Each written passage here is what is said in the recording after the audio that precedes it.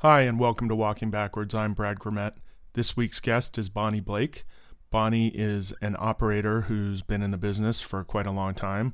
I've worked with her on quite a few projects, and I found her story of how she got in the business very interesting, and she's got great stories about some other things too. So I hope you enjoy it. I know I did. On a separate note, I'm starting a thing called Patreon. Some of you know what that is, and some of you don't. So what it is just a way for podcast listeners to support a podcast that they enjoy. In this case, mine. I'm not going to start charging for the show. It's always going to be free. This is a voluntary thing. If you'd like to support it, that would be great. If not, that's fine. That's all it is. And I know some people might be turned off to this. I don't know. But I've spent a lot of time and a good amount of money putting this podcast on. I have monthly expenses related to it, and it's not breaking the bank or anything, but it would be great to recoup some of that, and that's why I'm doing it. So check it out. It's patreon.com, so patreon.com/walking backwards. And if you have questions or anything about that or anything else, you can email me at walkingbackwardspodcast@gmail.com. Hi, Bonnie. Hi, Brad. It's so nice to have you here. Oh, well, thank you for asking me. Yeah, of course. I was trying to think of when I last saw you, and maybe it's like the SOC Awards a couple of years ago, but we haven't worked together in years. My vivid memory of working with you Uh-huh. is with Penelope Spheris. Oh, yeah. And I believe Bobby Altman was the DP. Or Chris Pop, because Bobby Altman had been the previous DP. Somehow I thought he was involved with it. Maybe. And yeah. I remember working on that. I remember vividly you helping me, actually. Why? What happened? Just how to get in the right position or do something. Or Oh, I was helpful? You were very helpful. Oh, that's yes. good. Well, I don't remember that, but I remember we did like the most brutal day of handheld. Remember that parking garage somewhere in Hollywood? Anyway, I just remember, maybe it wasn't as bad for you. I remember it beat me up so bad, and the next day I think I sprained a little something in my back, and the medic saw me walking.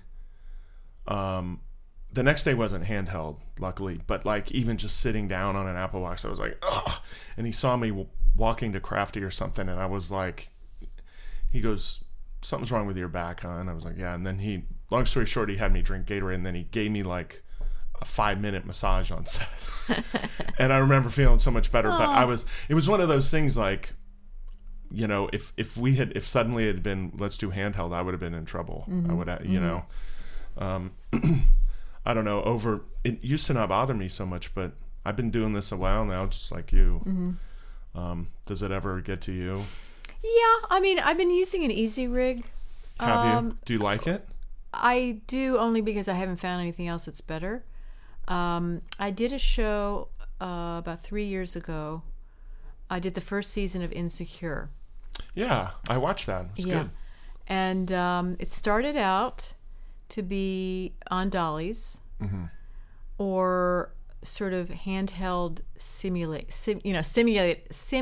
handheld on a fluid head.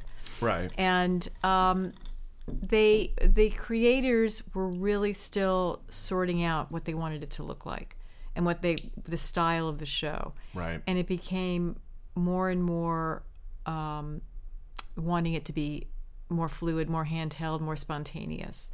And the DP had a harder time selling them on the simulated handheld. And that's the first show where I used the Easy Rig a lot. Right. And for some reason, I'm not sure why, I got into using it low, almost resting on my waist. Hip level.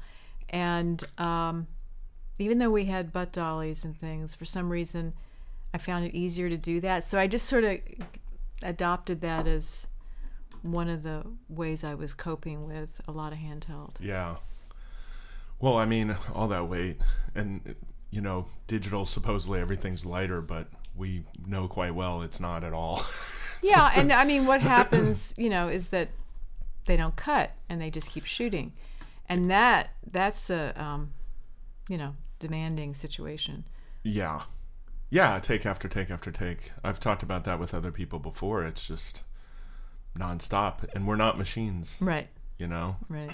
So, I don't know, do you ever... Rarely, but sometimes I've told people, like, look, I need 5 minutes, Mm-hmm. And most people are cool about it, but every once in a while people, as if I'm just supposed to do 50 takes straight. Mm-hmm.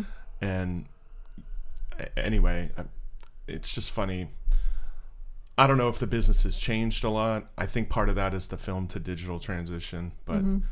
It seems like back in the day it wasn't quite as bad as that. I don't know. You've been around a while. Have you seen a lot of change, or? Well, that's one of them. I mean, just to keep rolling through resetting props and resetting meaning, the director's going in and, people are... And makeup's going in. And just really not wanting... The fear of cutting the momentum or having everything grind to a halt when you say cut, that's a big difference. Yeah. The show I did, the Kaminsky Method, we did that some. I think, this is a Chuck Lorre show. It was a Chuck Lorre show that starred Michael Douglas and Alan Arkin. Is it a single camera style? Single camera style. Okay. And unlike most of his shows. Unlike most of Chuck Lorre, although Young Sheldon is single camera. Oh, is it? Okay. Yeah. And it was shot like any other... most of the shows I work on, right. Sort of a dramedy type show. And I don't think we did as many resets because partly because Michael Douglas and Alan Arkin aren't used to working that way. Right. It was really a lot of it, how it was done revolved around what they needed, to do their performance. Mm-hmm. What's the show about? Well, Michael Douglas plays an actor and an acting teacher. Okay. And he's Kaminsky, and he has developed the Kaminsky method of acting. Okay. So he has a studio, like you've seen in North Hollywood, a little acting studio. Right. And he still has an agent. Okay. He has a very well-connected, very wealthy, very successful Hollywood agent who's played by Alan Arkin. Got it. And it's about their relationship. It's about they're both in their later years, the characters, and dealing with age, their children, the problems of their children, trying to have a romantic relationship. Alan Arkin has family issues. They're growing, their friendship growing. Mm. And wonderful acting. Oh my God! Well, they're both great actors. It was such a privilege to be part of that and see them. Very different methods, but it was really terrific. How different methods? How so? Well, I think Alan Arkin, was used to rehearsing maybe, and he sometimes would like to work on something or over a couple of takes come to something or try new things. Michael Douglas was usually pretty much right out of the gate. Okay. And if he was happy with take one, he was ready to move on. Right. Occasionally he would say, I'd like another shot at that, but he was really, he had really... Well prepared. Alan Arkin was too, but I think he would bring to the table what he was going to give. Right. And... that is a different method, yeah. I've seen both sides of that, too. Yeah. It's interesting seeing how they do it. And the ones that can just drop it like nothing, I don't know how they do it. It's amazing. Yeah. Yeah. It's really cool. Yeah. So was there friction between the two of them based on... No. No, okay. I think, they respected each other. Right. But Michael Douglas was... He was only going to do it that way, basically, so he was always ready to go on to the next one kind of thing. Right. He had finished his performance before take one, basically. He had constructed it or whatever. He'd figured it out. Right. And Arkin was always just more in process. Right. Which is cool. Yeah, very cool. Yeah, I mean, and we had the other cast was great. There were a bunch of young actors playing the acting students, and Nancy Travis played the maybe girlfriend of Michael Douglas. Okay. And she is fantastic. Really great energy. And I know her, but I can't picture her. She was in the sitcom Last Man Standing, but she's done 1,000 things. Oh, okay. Yeah. Cool. Yeah. Well, it's nice to work on a show where you really enjoy the performances and the people. Yeah, and I enjoyed the process. I just, it was fascinating being around Chuck Lorre, and he was very involved. I think he was there, I would say, 99.9% of the time. Wow. That seems unlikely considering he has 5 other shows on the air. I know. And that's, his energy, his dedication to the script and to the production. He directed the what was called the pilot, which was really the first episode. Right. And that's not his usual role, but it was great. I mean, it was fun, working with him. Cool. Yeah, I mean, just to see how somebody pours themselves into making something, it makes me understand why he's been so successful. The quality that he expects, and right. the level of people that are part of his team. Was he more? I imagine he'd be more concentrated on the script. Yes, and the acting as opposed to camera and. Yeah. Who was shooting? Annette Helmick. Oh wow! Okay. Yeah. Who you've worked with? I've worked with. Well, I knew her when she was a first assistant, and I was the second assistant in New York many years ago. I've worked with her when she was operating. And then I started day playing on the HBO show about the polygamist. Big Love. Big Love. Right. I did some time on that. And then I worked on Bunheads, which was a 1-season series created by Amy Sherman Palladino.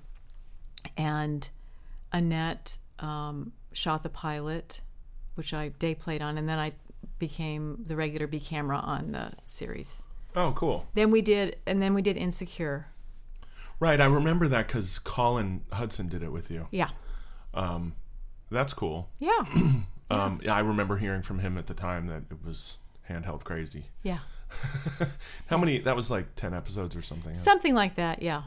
Yeah. What about the Kaminsky? The Kaminsky was very little handheld. Very little. How many episodes was it? I believe it was 8. 8, okay. Yeah. But maybe one more with the pilot. Yeah. Oh, okay. Yeah. But you knew going in it was from this date to this date. There was no adding.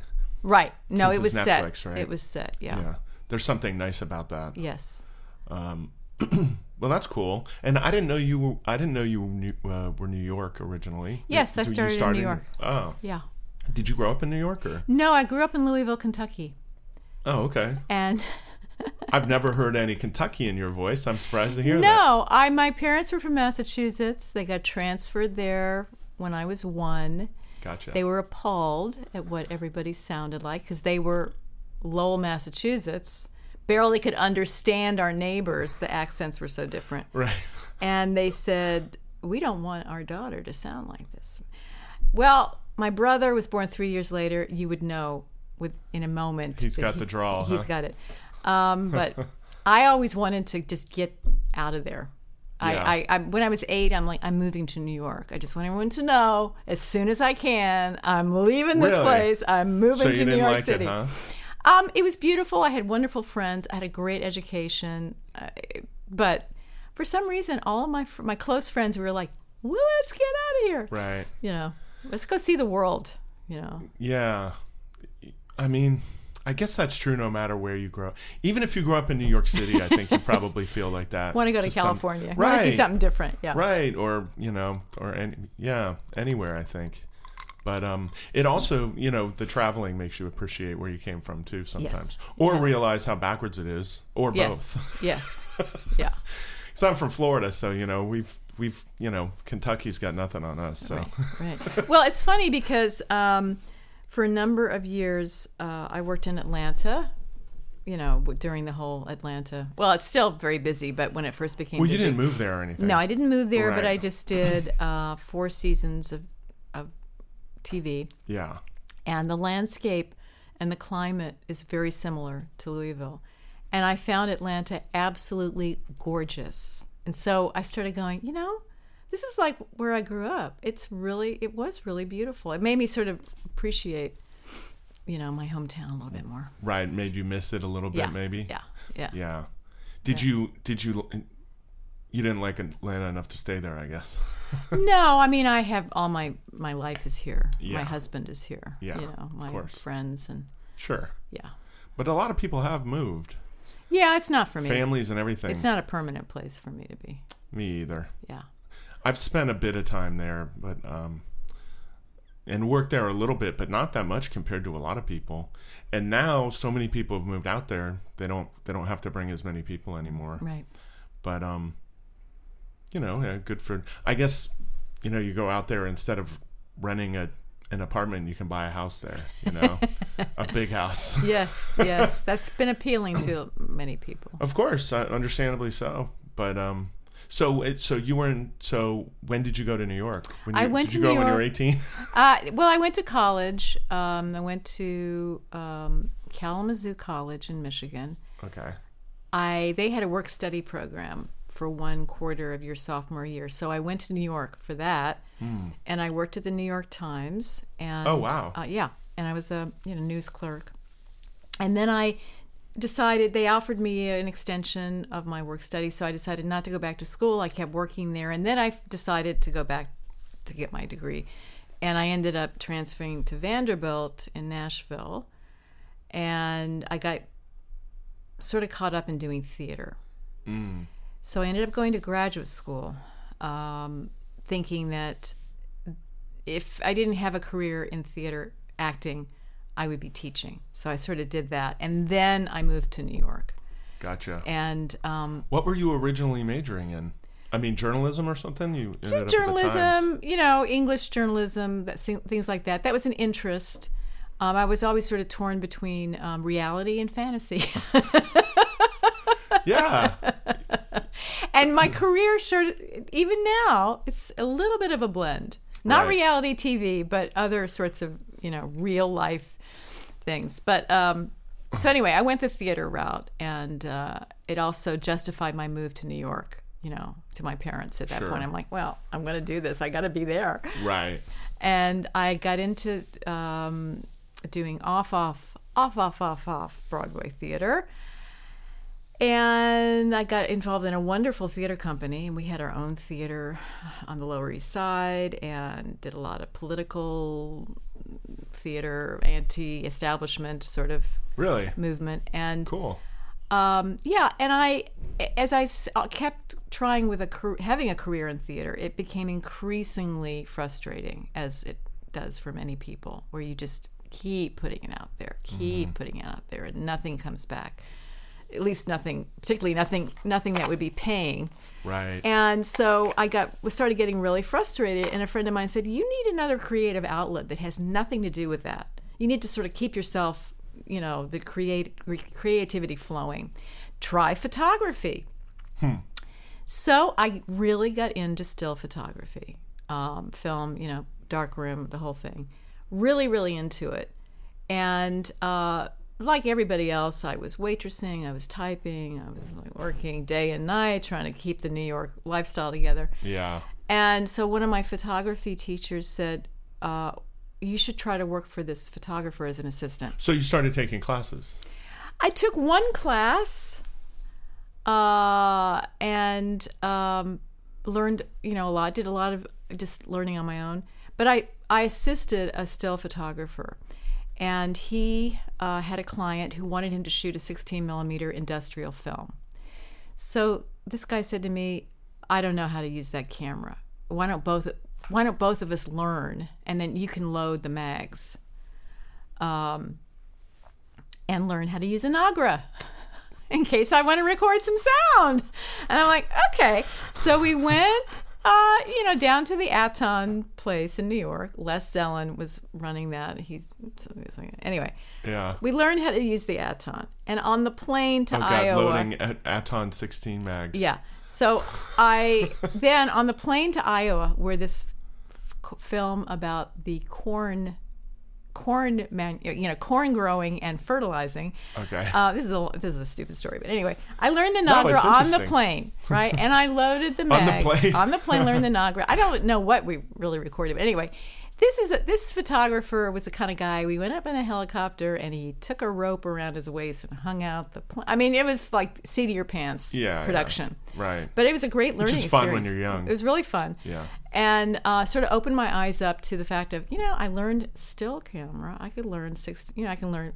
And I had a friend in the theater company who was a sound man in NABIT 15, which was one of those guilds where it included all the crafts. Right. And he said, I'm really toying with the idea of getting more into camera. And he knew a lot of camera people. He says, why don't you try to learn to be a camera assistant in motion picture and get in the union and earn a decent living. So I tried. I did that. And I told the still photographer, you know what I decided? I decided to get into the union. He goes, you'll never do that. Right. Why are you even bothering? And that was all I needed. I'm like, oh yeah? Right. Okay then. Right. Let's see what I can do. So NABIT was but you were still working for him while you were trying. I was working for him. I was still doing 1,000 jobs. Working whoever would pay you. Part-time this, part-time that. Oh, I got a photography gig. Will you cover my waitering shift? Blah, blah. It was just like this mad, jumble of jobs. Yeah. So I decided, okay, let's try to get in the union. Let's try to make this work. I PA'd a little bit. But my expenses were so high, living in New York City and being part of a theater company where we were. Oh, because you were paying them too. We were. You're part of that. We were part of that group. I PA'd very judiciously, and I did at a commercial production company that had their own equipment. And I'd heard that if you PA'd there and you told them that's what you want to do, camera, they'll point you in that direction. Eventually, they would let you actually practice with all their ARRI cameras. So I did that, and they were really great to me. And I did meet camera assistants who then taught me how to slate. And it was it was union, but it was it was sort of like I was doing a little bit commercials too. Probably, it was commercials, right? Yeah. So, yeah. And a little more loosey goosey. Yeah, like Paul Cameron was one of the camera assistants. Like a lot of people went through this place. Sure. And what was the name of it? Ampersand. Ampersand. They don't exist anymore, do they? I doubt it. There were two DPs. Santiago Suarez was one of them. I think he's still working, but yeah. Anyway, I got my feet wet a little bit doing production. I remember I PA'd on something that Nancy Schreiber was shooting, and I would follow shadow the camera assistant, and I really had to be focused, And I took a summer, like a full-time summer program at NYU in cinematography, and that teacher, Beta Bodka, was an amazing director of photography, and he really took me under his wing in terms of encouraging me to really keep going, get in the union. Right. And I had to show work in that class, and all I had to show were my stills. I didn't have anything, that I'd shot, and he took me in, and it was great. That's cool. Yeah. It's nice to have people support you. Yeah. When you're, Yeah. I mean, I remember when I PA'd too, and I would try to learn about camera, and so many great people would, oh, what's that cable? What's that do? What's this thing? Taught me how to load a mag, taught me, just watching them put lenses on. Yes. Oh, you do this, you do that. Okay, here's how you thread the film. Yeah. Just all the little stuff. Yeah, I mean, people that I met, my friend, the sound mixer, helped me, but then I would start meeting other people. Dave Frederick was one of the people I met right off the bat who I remember... was Dave New York too? Yes. I didn't know that. Yeah, I remember he and another NABIT person gave a seminar on a camera. that I went to, and people were very giving. They were very welcoming and really generous in passing along the information. There was a guy that I worked with, Steve McNutt, who now is a DP living in Vancouver. But he was a camera assistant. I seconded in for him. But he, when I was trying to get in the union, he was helping me. That getting in the union was a process of taking a written test about basic cinematography and things, and then taking a written, doing a practical test where it would be an all day long, 12 different cameras, and you'd go from camera to camera, like station to station, and there'd be a camera assistant there who would watch you put the camera together, load the film, ask you questions. So it was a hands-on. Mm-hmm. So that involved... Basically just to see if you had at least the basic... Yeah, I mean, you had to know 12 cameras. Yeah. You know. I'm trying to think of what 12... I mean, there was Photosonics. There was a high-speed camera. Okay, that makes sense. A couple of BLs, Panavision, 16 millimeter, sure, 35 millimeter, CP16. Oh, CP16, yeah. I was trying to think like the Aton 16. I remember that mag. Was it the 35 mag or the 16 mag that was so crazy to load? I only used the 16. But that was a really weird one to load. It was right? weird, yeah. But then that CP16 to thread was. Yeah, there were some tricky parts to that. Well, it was just so much.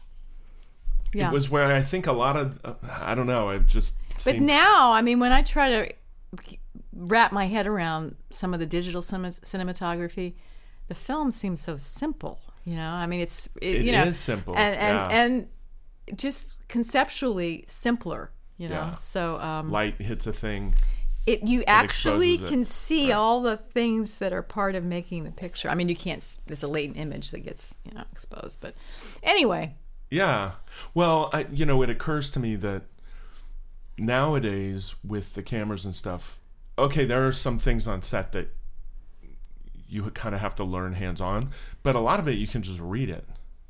You know, if you want to know how to set up, like whatever, all the image stuff for any kind of digital camera, you can read it all online. Yeah. You know, so which is great in some ways, and then in other ways, it's like you don't get that on-set experience that you got, and all the little things that seconds learn or loaders learn really early, like how to hand the lens to the first, how to put it away, how to just practical stuff. Yeah. That kind of takes a while it's a lot. You see assistants running around. I was never really an assistant, but I've seen enough good ones and bad ones to know. Yeah. Mostly good though. Yeah. Yeah. But yeah, that's interesting. So then you went from New York. Were you became an assistant, obviously. I became an assistant. I assisted for 12 years. Near the end of that, some of the people that I was working for started shooting in LA or having projects based in LA. Mm. And it was right before NABIT merged with the IA. Mm. But so there wasn't a union problem. And I mean, the kind of stuff that I was working on union stuff in New York in television series and commercials and documentaries and movies and a lot of non-union music videos. Mm-hmm. But some of the movies I did were indie movies, and some of the DPs were coming out here. So I came out here and did a movie which involved shooting here and shooting in Wyoming and North Dakota, and we do like a road movie. That's cool. Yeah. Which movie was that? It was called From Hollywood to Deadwood. Not a particularly well-known movie, but Peter Deming shot half of it and Lisa Rinsler shot another half of it. And it was the movie where I really learned how to pull focus. Really? Yes. Why is that? I mean, you'd been doing it for years. No, it was sort of earlier in my career. Oh, so you had been seconding for a long time. Right, you hadn't been firsting for And then on this one, I believe there were times when I was the only camera assistant. So, I was just like, okay, here we go. All right, it's night exterior and it's snowing and yes, and we're wide open. Yeah, okay. But I learned. I mean, I did a lot. Because I could do, obviously anybody can do non-union work, but I did a lot of non-union work where I was a first assistant and just learning by the seat of my pants. Mm-hmm. And then it seemed like when I got union work, I would be seconding, for a while. And I did big budget movies and all sorts of things. And then I got lucky union-wise because I got hired to do a TV series and great crew, amazing bunch of people. And so after the first season, we all, in the camera department, we all got bumped up. So wow. The gaffer became the DP. The DP had started to direct. And the first assistant became the camera. There's only one camera operator. I had been seconding and loading, and now I was the first assistant. And I was ready for that when it came because of all this other, insanity. Sure. And did you always have an eye on operating? I did. And the really good thing about that was that, first of all, everybody was looking out for each other's back. Mm-hmm. Like the guy that all of a sudden moved up to operate, he had some experience, but that DP and that director in the beginning needed to help him out. They'd nurture him a little. Yeah. Right. And that guy also watched my back as the first assistant. Right, because he knows your job better than his own. Yes. Right. But I saw what he went through. I saw what he was learning.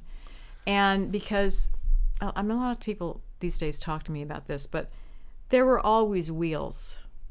Yeah. There was always a geared head. Oh, yeah. And so somehow, in the course of hanging out with the equipment, waiting, I practiced so that when I was ready to move up to be an operator, I wouldn't have the somehow, struggle. And it just sort of like happened. I would just keep practicing, and it wasn't like, oh my God, I have an operating job, I've got to learn this in 2 weeks. No, it was just over the course of time. I practiced enough that I became familiar with it. So that's one benefit of being part of a camera crew where you see what other people go through, and you know what you have to learn. I've always been really lucky that way. So anyway, but I did get to start getting these jobs in LA. One of the main DPs I worked with on and off in New York was a woman named Lisa Rinsler, and she moved here. So for a while I came out here, I worked with her, then I would go back to New York. I was going back and forth. Oh, yeah. And there was another woman named Joey Forsythe who was shooting here and in New York, and I also did. Joey Forsythe? Yeah. I've never heard that name before. Yeah. She was very active shooting indie features. She had been a gaffer, and she was shooting. And then she left the business for a while. Now she's shooting again. I think she just won an Emmy for some oh, cool. documentary, I think. Oh. And that's those two people and a bunch of other women were people that I started with right after I got in the union. And it was totally unintentional, but, a camera assistant, a guy recommended, just suggested to me, I think you'd really like working for Lisa. Why don't you get in touch with her? And I did a lot of things with her. And a lot of movies, a lot of everything. And then also with Joey, and I hadn't spent years and years as a PA. I sort of knew who was in the business, but I had no sense of, it's unusual for a woman to do this. I mean, that was just who I met. Right. I worked for many male directors of photography, but these two women were there, and it wasn't. It was sort of like ignorance was bliss. Yeah. You know what I mean? It wasn't really something I thought about. It's one of those things where you didn't know that didn't happen. Yes. Right. So that attitude of like, I'm just going to do the best I can and be the best worker that I can be, And maybe I was in a crowd that maybe was a little bit, particularly in the indie world, maybe a little bit more, I would say not conservative people, more on the freewheeling sort of open side of things. Maybe some of them had been hippies, you know what I mean? It was sort of like, that was the world I was in. Right. And more experimental a little bit. So I was really lucky that I just... And more accepting. Maybe more accepting, yeah. Yeah. I mean, on many projects. In fact, I just worked with this Key Grip, who I did my first feature with Lisa. And it was just, it was never particularly a big deal. Right. But I was going to say, I mean, what a rare thing. It was very rare. It was rare. Although in NABIT, there were 2 women who helped me get through the test, who had already gone through it. Mm-hmm. And it was that tough, huh? Well, they just encouraged me, and they didn't give me the sense of like, oh my God, this is going to be hard. It was just sort of like... They just wanted to make sure you passed. Yeah, they were just like, helpful, very helpful. And I don't even know, fortunately, they didn't like jinx it, like, oh my God. Right. They were just like, just study, just be good, it was not like... Did you find it tough? It was very challenging. And the other nice thing was that there was a group of us that were scheduled to take this practical test. And we had to go to rental houses to practice with the gear. And,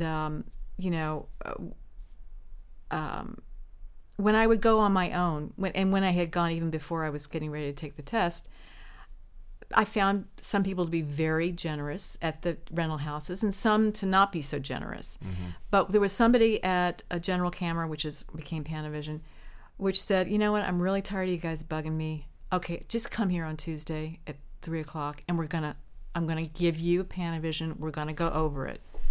So the 5 of us went. Instead of randomly being around. Yes. And gotcha. that was just like an ad hoc thing that we all started meeting each other. We knew each other and we helped each other. It was really the opposite of competitive. It was very cooperative. That's cool. Yeah. That's very nice. Are you still in touch with any of those people? Or are they still in the business? Yeah. Ron Schlager. Oh, okay. Was part of that. Wow. Cool. That's that's really neat. Oh, and he's out here too. It has been for many years. That's really neat. Well, cool. So then you kind of, at a certain point you were working out here a lot and then you just figured. Yeah, and I felt like it would be nice to have a change, a change of environment. And a lot of the work out here seemed so much easier than the conditions I was working in New York. Better temperatures, no snow, easier no rain to get around. I mean, I would be getting on the subway at like 4:30 in the morning sometimes, and schlepping my stuff, and I didn't think anything of it, but once I had a little taste of LA right, you don't filmmaking, know how bad you had it until you know I'm like, there's a rental house that actually has windows. This is amazing, Right, there's a parking lot. Yeah, and I just leave everything in my car, and then I just drive it to work. Right. What a concept. Yeah. Where were you living in the city? I started out in Echo Park, and then I ended up sharing a house with a woman who was a woman DP named Karen Grossman. And, Yeah, cool. Yeah. Well, you're in the valley somewhere now, right? Now I'm in North Hills. Oh, North Hills. Oh, okay. Yeah. Cool. Yeah. Been there a while. Yeah. Still liking the LA lifestyle? It's getting harder and harder. Yeah. It's weird. I have loved it out here forever. In what way? Is it getting harder? Man, the typical traffic issue. Yeah. The things that are nice are just, if you live in the valley, it takes longer and longer to get to the beach, things like that. I mean, California is still great, but it's it's sometimes really visually so hard on the eyes, you know. Yeah, I know. In this beautiful landscape where we've built all this concrete, yeah. We've covered it all up. Yeah.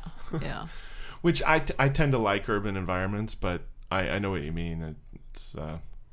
It is that way. Yeah. And yeah, the traffic and all that. I mean, there's just so many people now. Yeah. Like, ugh. We could bitch about that all day, couldn't we? We could.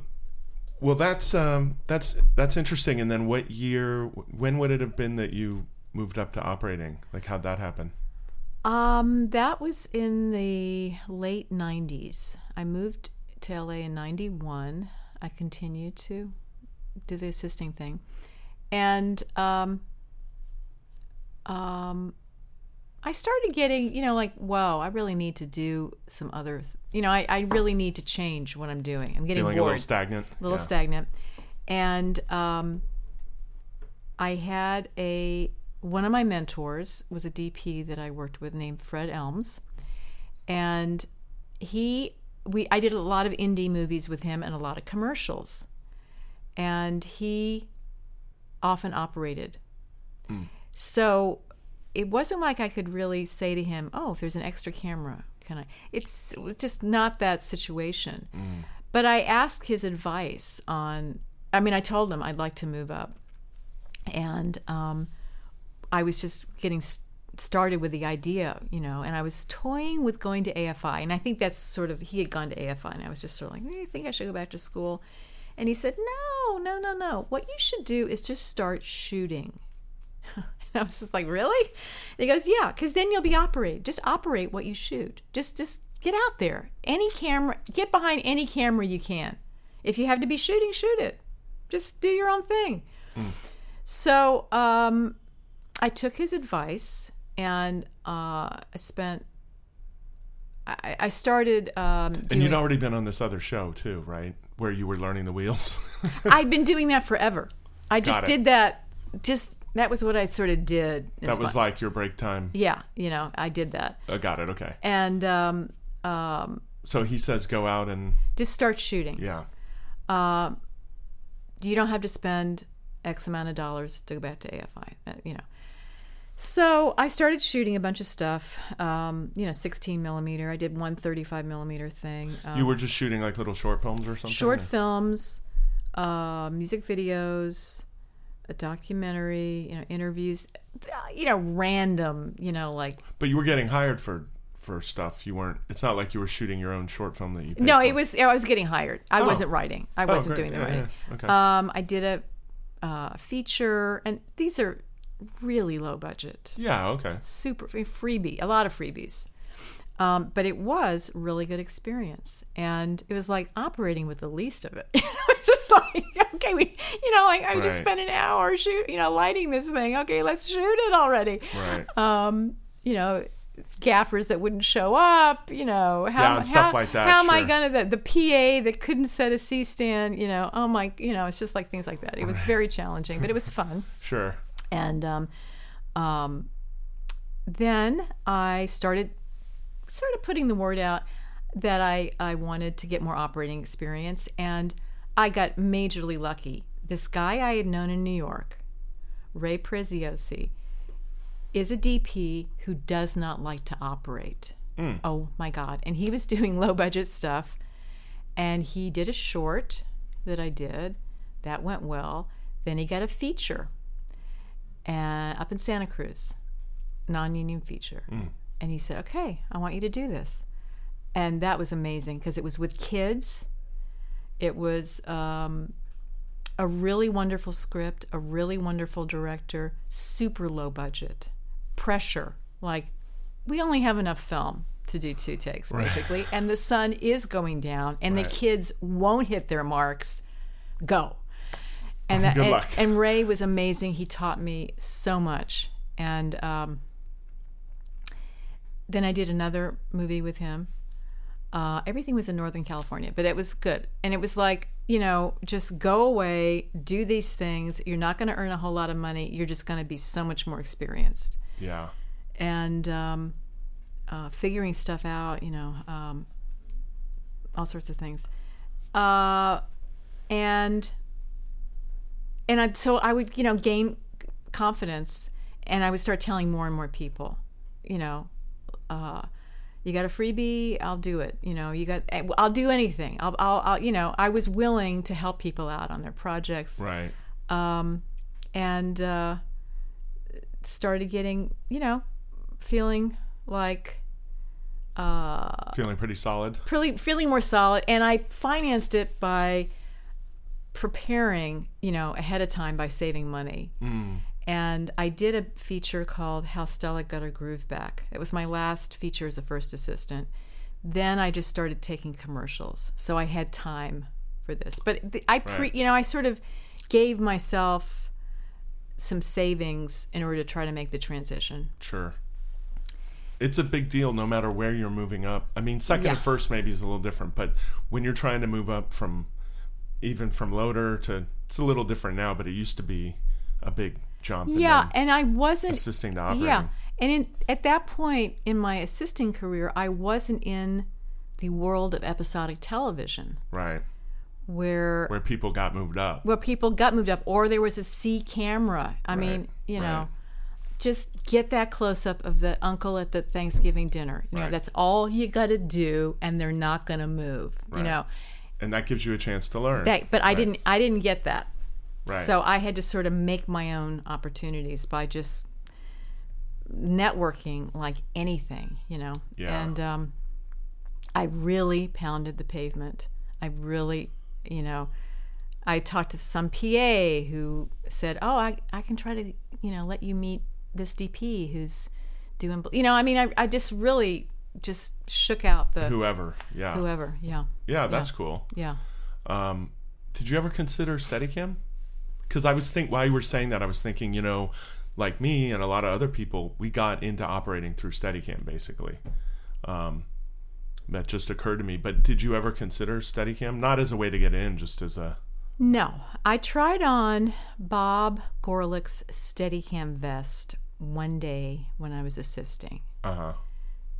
And I was just like, this is not going to happen. And I'm not even sure I want to do what it takes to make this happen. You know what I mean? Yeah, sure. And if it doesn't feel right from minute one, it's probably not going to be. And I think the world that I was in, I remember I did, I assisted Steadicam operators, but it wasn't the everyday sort of world I was in. Right. Well, now almost every job has Steadicam. Yeah, and back then it was a specialty. Mostly day playing, and particularly, and also on the kinds of things that I was working on. I wasn't working on 15 helicopters and 5,000 policemen running around. Let's go find the killer. Working on Super Down and Dirty. Some Super Down and Dirty. How Stella Got Her Groove Back was gorgeous. Well, yeah, but that was as a first. I mean, once you were operating, they were all the ones. What I mean is, I wasn't in the. I wasn't. Certainly, there were Steadicam operators that would come in, but I wasn't like in that world of like, oh my God, it would be so cool to be able to do this shot as a Steadicam operator. Gotcha. I think if I'd been more exposed to it, it might have been more tempting. To realize, oh my God, the kind of control that I could have, it's amazing. But it just didn't appeal. It didn't appeal physically, but it also didn't really occur to me as to what an amazing tool it is, and how great it must feel to have that skill. Right. Yeah.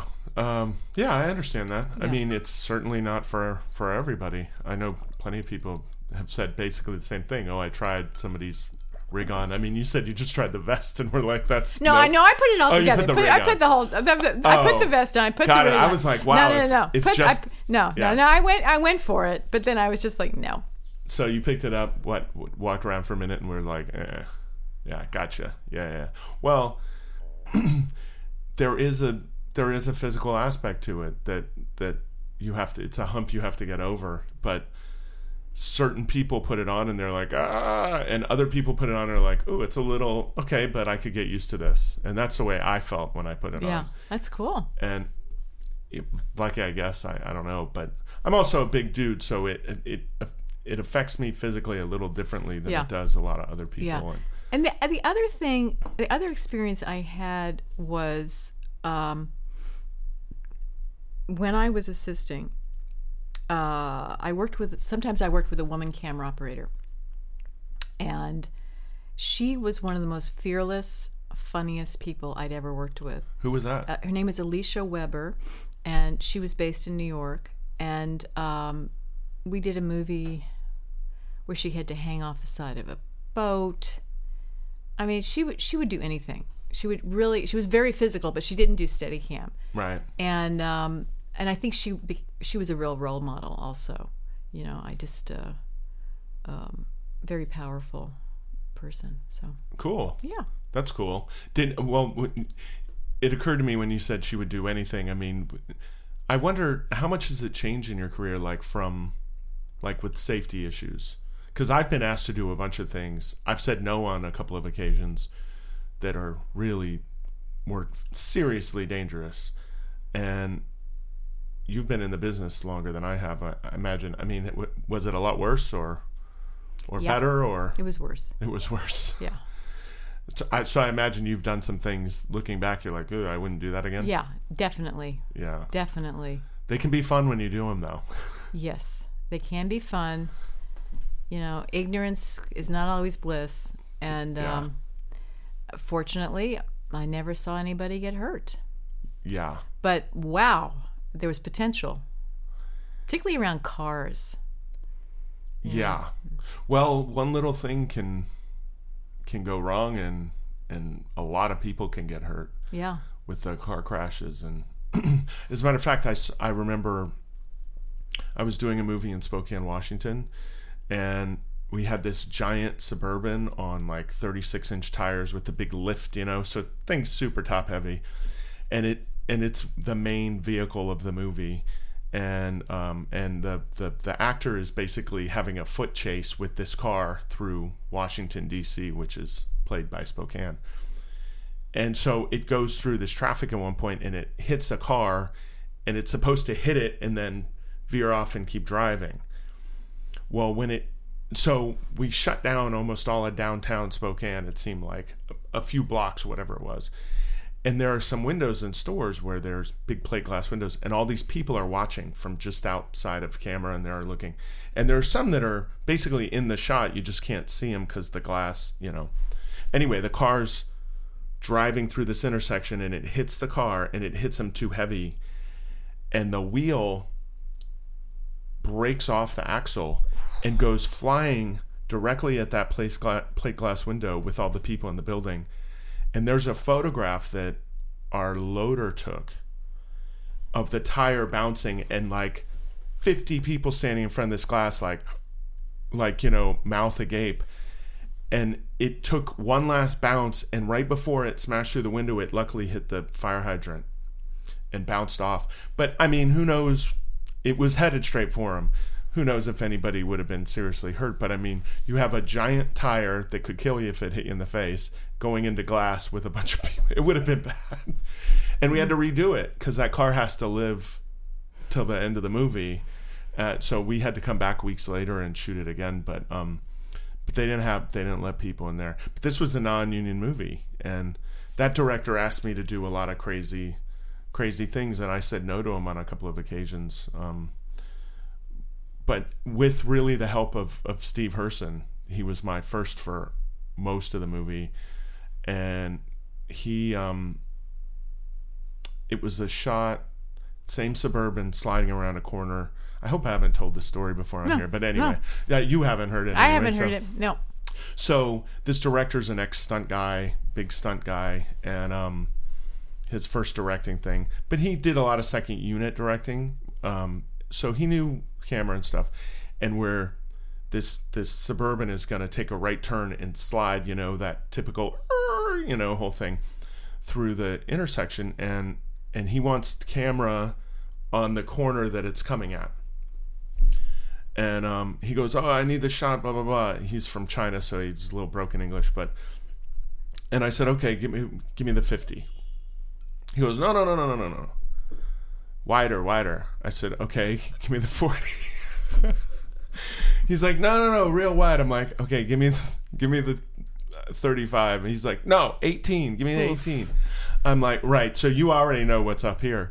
So, okay, we put the 18, and we don't have a remote head or anything. And also, a lot of this was very like grabbing shots. We're pushing carts through the city, just getting this and that. Okay, now the car turns, that kind of stuff. So it's not like we have, even if we had a remote head, it's not like we go to the truck, get it kind of thing. Anyway, so it's an 18. And I'm like, "Well, Andy, I mean, we're so wide, the truck's got to come really close to us now." And he's like, yeah, that's what I want. And Steve Hurston goes, "I'm not doing that. I'm not standing there." He goes, "I'll set it all up for you, and I'll be over here." And I was like, if Steve's been in the business longer than me, I'm like, if Steve's not going to do it, maybe I shouldn't do it either. And I'm like, "Andy, that's really dangerous." He's like, "Fine, I'll do it. I'm like, okay. So the drivers were good. And there was a grip on Andy's belt and no assistant. We're on an 18. It's daylight. He's probably in an 8. It's whatever. So here comes the truck, and he stays way far away from camera. And Andy's like, no, closer.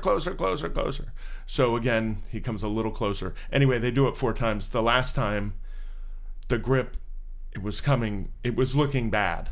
The grip pulls as hard as he can on Andy's belt. Andy won't let go of the camera. So he drops him, the grip runs, and the back of the camera comes and hits the leg of the tripod just as Andy pulls his eye off the eyepiece. Luckily for him, because the whole camera, it doesn't hit him, but he probably would have had a broken eye socket or whatever it might have been. Doesn't wreck the camera or anything. There's no damage. But Andy says instantly, "Okay, we got it." I said, No, Andy, you pulled your eye off the eyepiece. You flashed. He goes, It's okay. I'm like, yeah. Now that you realize how dangerous that was, you're good with it, right? I didn't say that to him, but that's what I thought. But I mean, it's fun to be adventurous and try stuff, but we have to think a little bit about Yeah, I know. And when you're in the heat of the moment, somebody can convince you. When you're inexperienced, somebody can convince you how cool something's going to be. Right. And you don't want to be the one who's raining on the parade. Right. And you're also eager to please when you're young. You're eager to please. And I have to say, as a woman, I would feel really uncomfortable saying, I don't think I can do that. Right. I would be so aware that I had to be strong. I had to okay, I can do this. Mm-hmm. And fortunately, the guardian angels have been always looking out for me. So, yeah. But have you had any close calls? Well, I was just thinking about one where somebody did give me a chance to operate, of course. Because they didn't want to do it? One chance. It was on a lake. And I had to take the sticks in the water and, be standing. Maybe I had waders on, standing in the water. And this, waist deep or something. Something like that. And the speedboat was supposed to come towards the camera and at a certain point, veer off. And just go past you or? No, because I was near the shore. Oh, it right, had of to course. So it's just going to do a turn by you, right? Yeah. Sure, okay, got it. And there was a grip standing by me. Stunt driver driving the boat? Yes. Okay. And it was an antique boat, wood, beautiful boat. Cool. I do not remember why that was part of the story, but it was a beautiful speedboat. And I think that the director of photography, who was also operating another camera, but he was up on the shore. And I was very excited, of course. And the boat starts coming, and I'm thinking to myself, inexperienced, I'm like, wow, I thought the boat should have veered off by now. Wow. Seems like you should have turned. I really thought that the guy totally blew where he was supposed to turn off. He comes so close, and then sprayed with water. I mean, this is like shallow water, practically. Yeah. And he he scrapes up the boat like crazy. But what was really bad was that the grip didn't pull me. Really? The grip left me. And I was looking... So the grip just turned and ran away? Yeah, and the lens, I get it's sort of a long lens, so I had I didn't realize how close. And I was so into it. Right. You know, I'm not putting my head away from the camera. You know, I'm like, I'm going to do this. Right. And that was really dumb. And also, you can't, like you can now, you can just pull your eye off and still see, but you're flashing film if you do that. Yeah. So, wow. Yeah, and I got soaked, and I remember the stunt coordinator chewed that guy out like I've never seen anybody get chewed before. That was so stupid. Fortunately, it wasn't it was a little bit better than being a car on a road. Is it? I mean, the problem... Because there was no, I don't know. Well, I was thinking the problem with the water is, even if the grip pulls... You can stumble. You're in water. Yeah. You can't run. It's harder to run. You're going to be like swish, swish, swish, trying to get away. It's not like you can just literally turn and run. Yeah. Like you could if you were on concrete or whatever. Yeah. But wow, that's lucky it didn't get you. But but I'm happy. I'm so happy that people are much more conscious of it. You know. Yeah, well, there's no reason. I mean, we can take those calculated risks sometimes. I mean, everything's a calculated risk. Walking outside is so you have to understand that, like, everything, there's a risk level, and if you don't feel comfortable, even if someone else does, maybe that's okay, but like you probably shouldn't do it, especially if you're nervous. That makes it worse. It's gonna make your shot stink, maybe, and also you're not going to react properly if you need to, if you're scared or nervous, I think. Yeah. But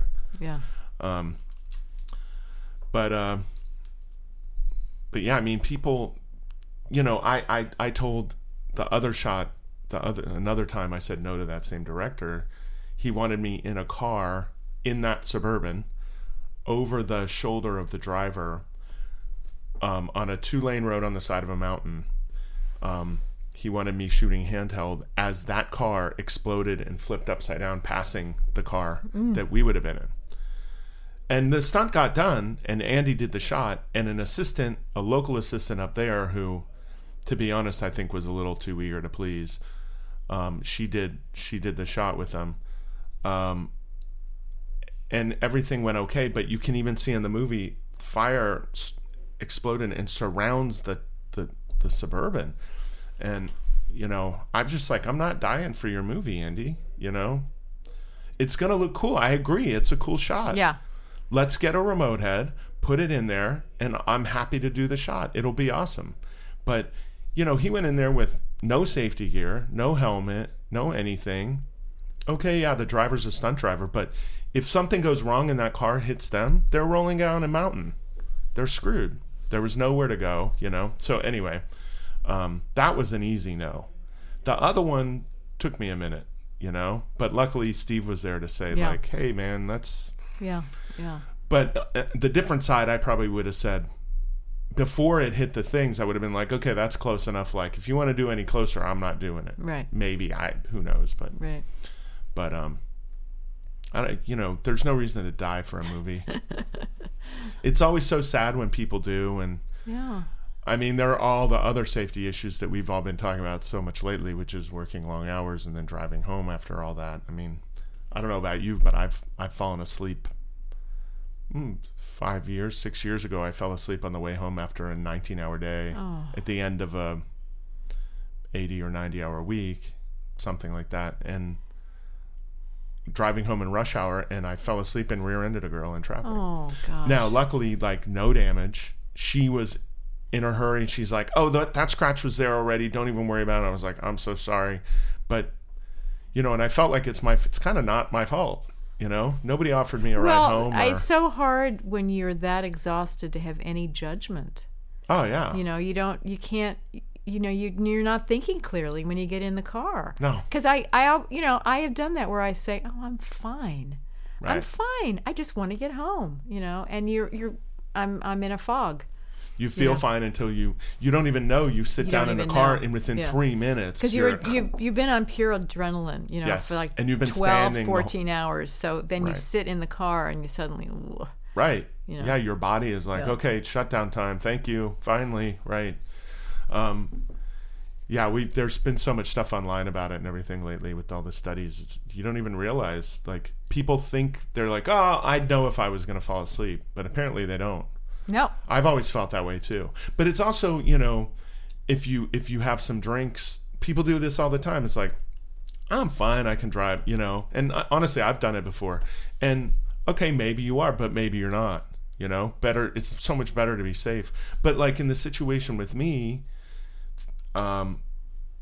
nobody said, hey, we were downtown and I was coming back over here, and nobody was like, we'll get you hotel rooms, we're going to drive you all home, anything like that. It was just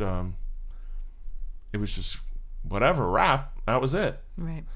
And that same movie, I did a 106-hour week. Oh, God. And drove home on a Sunday morning at, I think we wrapped, the sun was just coming up. It's 5:30, 6 in the morning. It was 28 degrees out. So I'm scraping my windshield with my credit card. We're in Porter, or not, whatever, one of those ranches up there. Right. And, so it's 45-minute drive home. That one, smacking yourself in the face driving home. Miserable. Yeah, miserable. And you've been, has it gotten better or worse over the years with the hours? For me, it's definitely gotten better. Better. Wow. Maybe I'm just lucky, but the last couple of shows I've done, I did a year ago. I did a show called Doubt, and we had some nights downtown, but I just don't remember like working super long hours.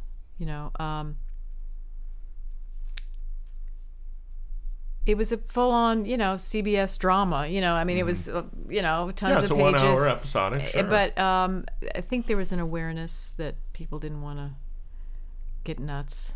There were some long days, but nothing like, the TV movies I did, 6-day weeks, on location where you have, like 12 hours off for the week or something. You know what I mean? Right. It's like, maybe I've just been working on tamer projects. Yeah, maybe you're just getting lucky. Yeah. Maybe it's getting a little better. I mean, I don't know. It's back and forth with me. Sometimes you're on, sometimes you're on a great show where they just want to, let's all go home. Let's do our best work and get out of here. We don't have to do 400 takes of everything. We don't have to do 50 setups of every single scene, Mm-hmm.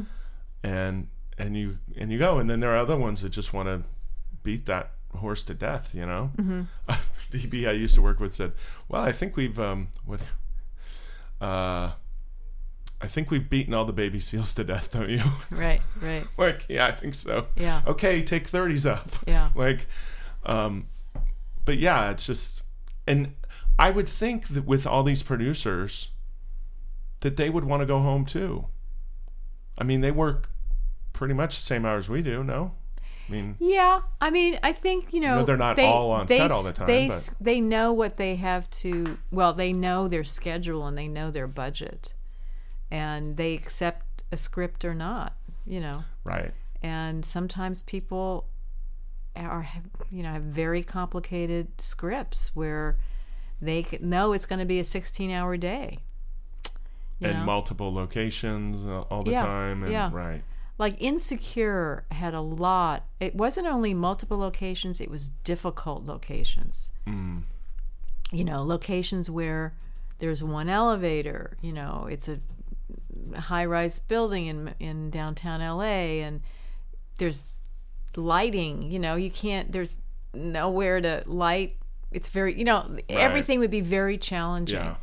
And the time that it would take to get it, just the logistics of the locations would add, Was it the location manager, or or do you know? I think it was just I don't know. It was just like, we want this to be, this is the perfect location. Let's try to make it work. So the unwillingness to compromise on locations, essentially. Yeah, partly. A little bit, yeah. Partly, a little bit of overly optimistic thinking, maybe a little bit of inexperience as to how long things might take. Well, I know that the showrunner's a star, right? Is that well, she's the creator. The creator is very involved with the whole show. Right. Since that first season, they've changed everybody on the show. So I don't know, how it's gotten different. Sure. But sometimes when you work on something, and it's also trying to have a different style and sort of experimenting with the look, that can take longer also. It's not like a hospital drama, where there's hallways, rooms, a parking lot, and one person's apartment. You know what I mean? It's not a courtroom drama. Right. You know what I mean? So, which is part of what makes the show cool, because it's out and about everywhere and different apartments and it's fun. Parts of LA that people haven't seen before. Yeah, I had a fantastic experience on it, but I wasn't an electric humping, cable, and you know what I mean. It was. Right. I had a very different experience. Sure. Of it. I mean, when it's a hard location because you see all them lined up with their carts waiting for that elevator. That's the slowest thing ever, and it's going to be an hour before the last guy even gets his gear up there. And it's also sometimes, I don't know why this is. I've had experience of working on movies where you really feel like everybody is a part of making this. Mm-hmm. And I think sometimes on TV it's a little harder to have that atmosphere and have that attitude and have that experience. I did a show in Atlanta that was a TV show, but the first season we did 8 episodes, and the same director directed every episode, and it was block shot. The episodes were all, there was some little flow to it, but they had a practical location for the main character's house that was only available for X amount of time. So they had to use it for all the scenes of all the episodes. So they had everything ready in terms of script. So they had it all written. What show was this? It was called Being Mary Jane. It was the first season, and they had used this location for the pilot. It was very, very important to the creators. It was like the perfect house with a gazillion windows, and it was all about like being in a fishbowl. I mean, it was like symbolic, thematic. It was like it just said a lot to the creators of the show. So they had to have it. And anyway, and they also it was I wouldn't say it was experimental, but the people the creators were given a certain amount of freedom. So we had the same director, and to me that was a great experience, because we are all in this together, and having that same leader who was very very good at pointing out different people's contributions. Oh, that's nice.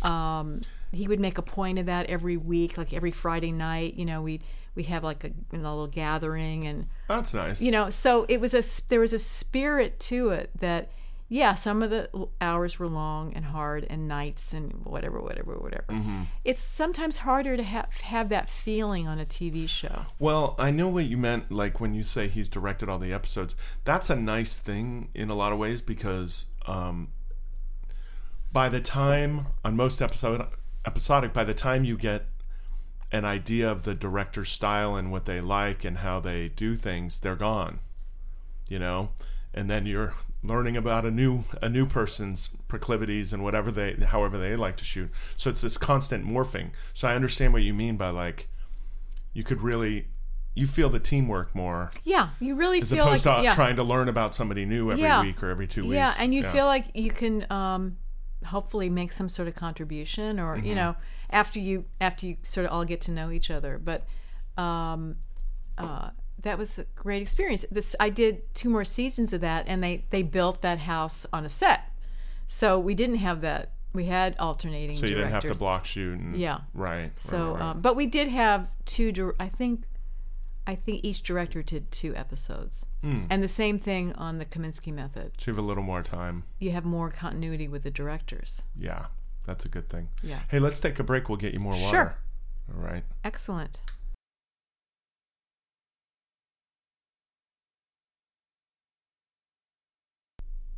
Okay, we're back. We have fresh water. And we said hello to the cat. Yeah, you were just telling me your husband's a camera assistant as well, which I didn't know. I don't know how I didn't know that. Yeah. But does that, like, if one of you, like when you worked in Atlanta, how hard is that? That was hard. I mean, it was a big decision to be out of town. I mean, I was probably out of town for four months, and then 1 year, maybe 5 months. He would try to come to visit me. You know, I felt like it was a good opportunity at the time. I was sort of wondering, I was just thinking about this the other day. If I had stayed in LA, I wonder what would have happened, you know? Mm-hmm. But you get an opportunity. Yeah. And you decide to try it. And I think it was when a lot of the DPs that I usually work for were also working out of town in places where they couldn't necessarily bring me. Mm-hmm. And I think that was a period of time where I had been working, like I did a series called Dirty Sexy Money with Jeff Jur, who I've worked with a lot. I've heard his name so many times and how great he is. Yes, he is wonderful. I've never worked with him. Yeah, he's a wonderful cinematographer and a wonderful person to work with. And I had worked with him. Will you put in a good word for me? Yes, I will. Yes, I will. I had worked with him as a camera assistant. Oh, okay. And then he let me get some experience. You know, he gave me a couple days here and there when I was first starting, but I had gotten some work under my belt. Then I did a series with him called Dirty Sexy Money for 2 seasons. And I heard of it. I never saw it. Who was in that? Peter Krause and Lucy Liu, Donald Sutherland, Alec Baldwin. Wow. It was epic cast. Wow, yeah. Yeah, it was really good. Because they're all great. It was really amazing, those actors. And what sort of killed it was the writer's strike, which happened. Was it that long ago? Yeah, it was that long ago. It was 10 years ago. Yeah. Huh. Before that, I had day played with Jeff on Carnival for HBO. And that was a great looking show. That was amazing. And I never understood it. It was super weird. Yeah, it was very weird. It was sort of funny to day play on because it was so hard to follow the story. There was a stand-in who was one of the major stand-ins who would always fill me in on what was going on. Really? That's funny. Yeah. So God, a good stand-in is hard to find. Like, that's a great stand-in, knowing that you probably need to know some of this stuff. Yeah, and I've worked with him since then, and he's just the kindest person, you know, who just sees that look in your eye of like, what, you know, you just don't always know what's going on. He's looking out all the time and not in. And he was also really into the show. So he was really into reading the scripts and following along what was going on. That's great. Yeah. Anyway. Well, the fact that the stand-in was getting the scripts is interesting, too. Yeah. I mean, that says something about him. They trusted him. Yeah. So, anyway, after Dirty Sexy Money, you know, I did a few other shows, but then a lot of the DPs, I think, started going out of town. And because I don't do Steadicam, I wouldn't necessarily be the one that would be taken, you know, if they were going to bring somebody else. Yeah. You know what I mean? So sure. That's what sort of led to going to Atlanta. Was an opportunity. And I ended up being the A camera operator. And then Steadicam was B camera. So that turned out really well. Because it was a really good experience to be the A camera operator on something. Well, you mainly do B, huh? Well, because I do so much episodic television, and because it's a lot so of much of it is A Steadicam and right. B not Steadicam, that who was the other operator on that show? Harry Garvin. I've seen his name many times. I've never met him. He's a great guy. Oh. Really talented. I just actually, it was funny because I just did the first episode of Crazy Ex-Girlfriend, And the A camera there is not. I was A camera because it wasn't the Steadicam. There's B Steadicam. And the B is Steadicam. So. I kind of like that because with Steadicam, like, you know, A camera, you never get a break. Unless it's a B only Steadicam shot, which happens once in a while. But if you're A steady, you're really not getting a break, you know? And anyway, I don't mind it. I also don't have a big thing about B camera, A camera. I mean, we know the politics of it, but like once you're around each other all the time, everybody does everything. Yeah. I mean, you know, okay, fine. So you do the first big wide shot, great. But other than that, we do the same overs. Right. You know, yeah, it's not that different a job. Right. It's just that you do every single shot instead of 98% of right. them. Right. So as B, at least it's nice to get a little break, especially if you've done a long Steadicam shot. Every once in a while, they'll say, oh, this is A only. It's like, phew, okay, so I have 10 minutes. Yeah, you know? It makes sense. Yeah, it's nice, but you don't seem to care. You were A camera. Well, we've switched back and forth on multiple. That Penelope Spheres thing. You were A and I was B, correct? I think so. Pretty sure. Yeah. And then I think you came on and did those pickups. Was it a couple of days or whatever with Kat Coiro? Do you remember? Yes, and I do. I was doing A and you. Yeah. Yeah, that was fun. Yeah. That was fun. I just remember. I don't remember. Well, Justin Long is always fun. I've done like 3 or 4 movies with the guy now. I mean, not, you know, a couple days here and a couple days. It's funny. Yeah. Yeah, I just remember doing those shots with Vince Vaughn and going, can you slow down? Yeah. I did this really funny, weird job with Don Rickles. I was going to ask, sorry. Dinner I wanted with to ask Don. you about. I wanted so much to ask you about that. I'm sorry I forgot. And I was looking over my IMDb, which is a little strange because there's stuff on there and I go, oh, I was there for 1 day. And it's like recently a lot of stuff. I mean, the major stuff is there, but then there's other subsidiary stuff. Anyway, Dinner with Don was not subsidiary. It was really fun. It was Don Rickles. Don Rickles actually at lunchtime because Don was doing better during the middle of the day than the end of the day. And why was he had a little dementia or something? Or? No, he was amazingly with it, but he's in poor health, and you know, since then he's passed away. Yeah, no, I know. And so he just felt best in the middle of the day, kind of thing. Okay. And we went to these amazing restaurants, and Vince Vaughn I think he was the one at Nobu. Oh, so all around LA. Yeah, we did Billy Crystal. Oh wow. Who's the blonde actress on Parks and Recreation? Amy Poehler. Amy Poehler. Yeah. We did a threesome: Martin Scorsese, Robert De Niro, and Don Rickles. Holy cow! Yeah. That's so cool. Yeah, and these were, you know, small setups, you know, in a restaurant that would be. I think it's basically interview style. I basically, mean, they're just having a interview conversation, style, right? Yeah. Yeah. But really interesting. Really interesting. That had to be so fun. I'm sure you heard fantastic stories. Yeah. Don Rickles, man. And he was still so funny, you know, and very sweet. Yeah. He never stopped being funny, that guy. No. And he could be brutal, but brutal in the way that you liked him. I mean, I'm sure you've seen those old clips of him just like, well, when Sinatra came to his show in Vegas, it's kind of a famous story, I think. I mean, he just brutalized him and he laughed and then he was in. You know, if you make Frank laugh, then you're the guy, right? So but he'd like making fun of him for mob stuff or whatever, like, I mean, really going at him, and he wasn't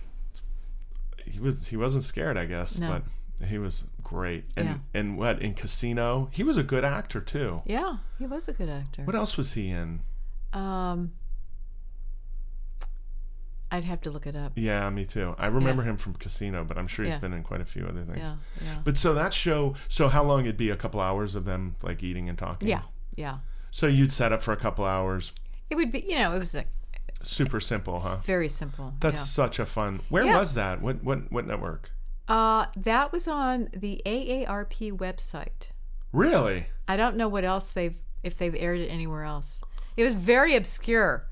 But they got these amazing people. Of course. Well, it's Don Rickles, so of course they did. They were all willing to come out, That's so cool. Yeah. So where'd you go? You went to Did you get to eat at these places too? No. Oh, never? Nothing. Not a drop. Really? We had a little bit of craft service. That was it. Really? Snoop Dogg was one of the people. Get out of here. That's a weird one. Yeah. I'm sure Don was great with him. Yeah, he was. And Snoop was very deferential. And Snoop Dogg is an interesting man. I mean, I did Monk for many seasons, and he was a guest actor on Monk, believe it or not. I didn't believe it until now. Because I was going to ask you about, we got off chatting about all kinds of other stuff, but I was going to ask you about Monk as well. But Snoop Dogg was on that, and for some ungodly reason, he took it upon himself to be really friendly to me. He got a big kick out of me. It's like, what is this lady doing? Why is this lady camera operator?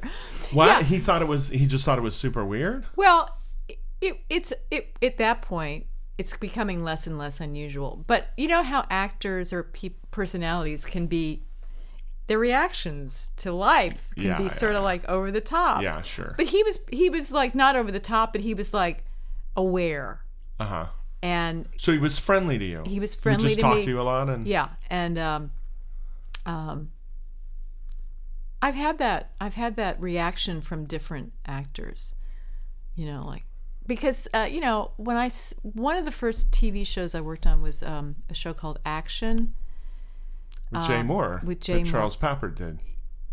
Yes. Yeah. Yeah. And they didn't have everyday B camera. Mm-hmm. So I would come in here and there.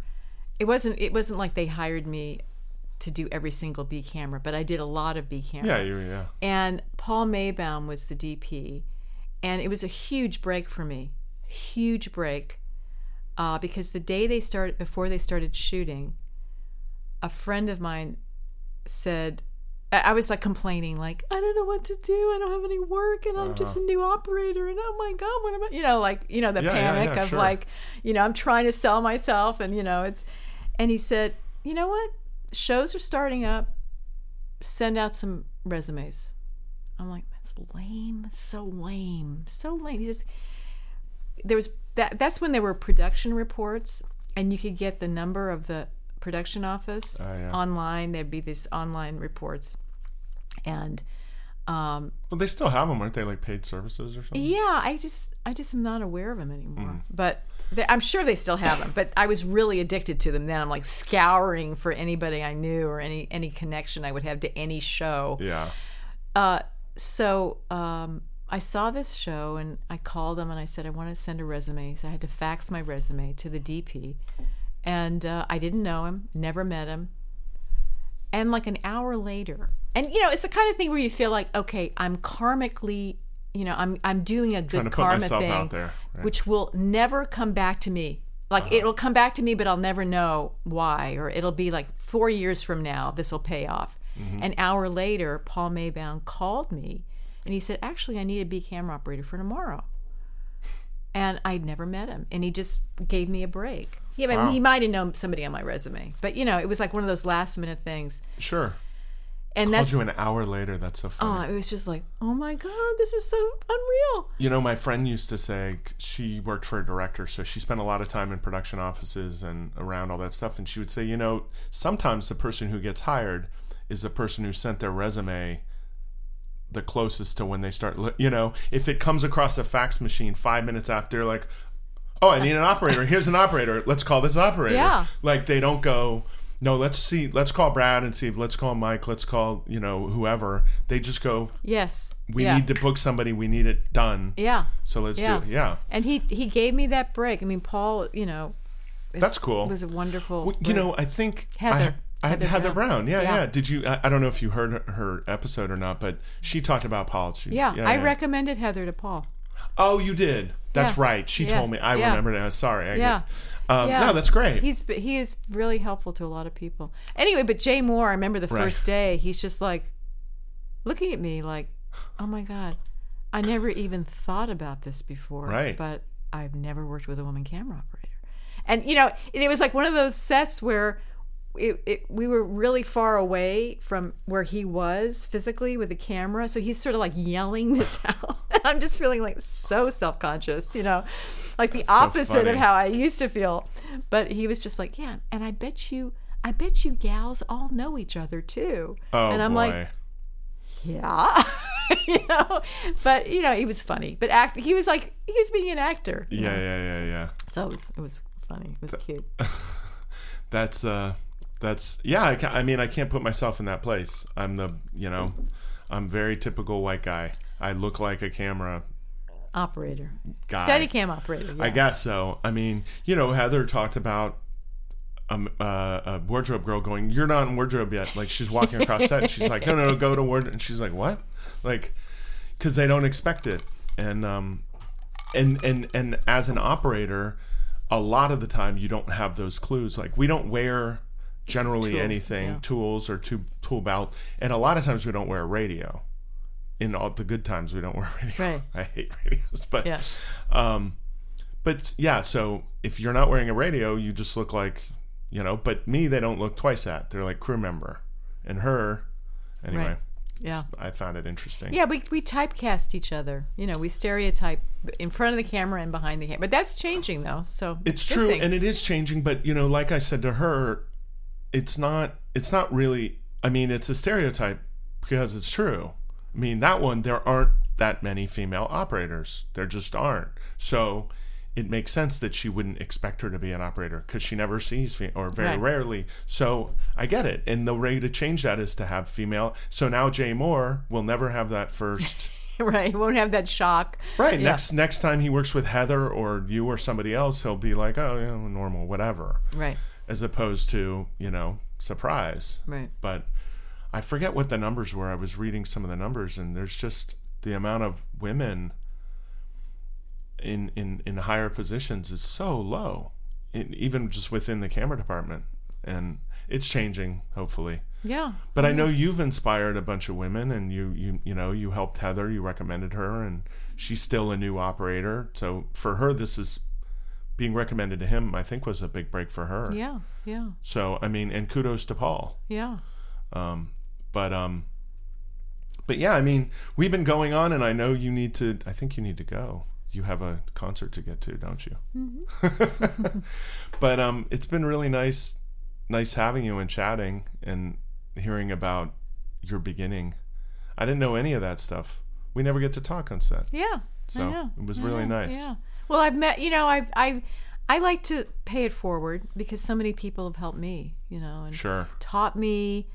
Other operators have taught me things, DPs that have given me, you know, a break or, you know, let me, and giving me a lot of work. You know, it's just, I've been really lucky. I was thinking before I, you know, came here, about the amazingly wonderful people that I've worked with. You know, it's just been a really blessed, career. You know, it's been a wonderful way to make a living with working with so many talented crew people and so many talented directors and actors. And that's the thing about this business. When it's fun, it can be really fun and really fulfilling. You feel like you're creating something with everybody. You know, it's not always art, but you are you know, from the ground up. I'm sure producers feel the same way. Or writers too, right? Mm-hmm. We're all part of the team, you know, and without us, it doesn't get done. Mm-hmm. And without our artistry and creativity, it doesn't get done. Mm-hmm. It doesn't get done as well anyway. I mean, you can put anybody can kind of hold a camera, but without people like you, it doesn't look that way. It's not as good, you know? So that's a fun part. But when it stinks, it can really stink.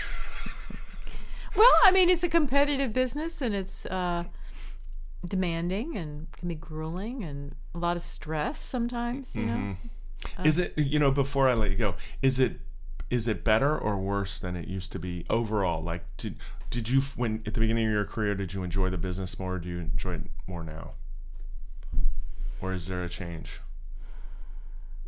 I think I've had some ups and downs. I mean, like anything else, but I was so excited when I first started.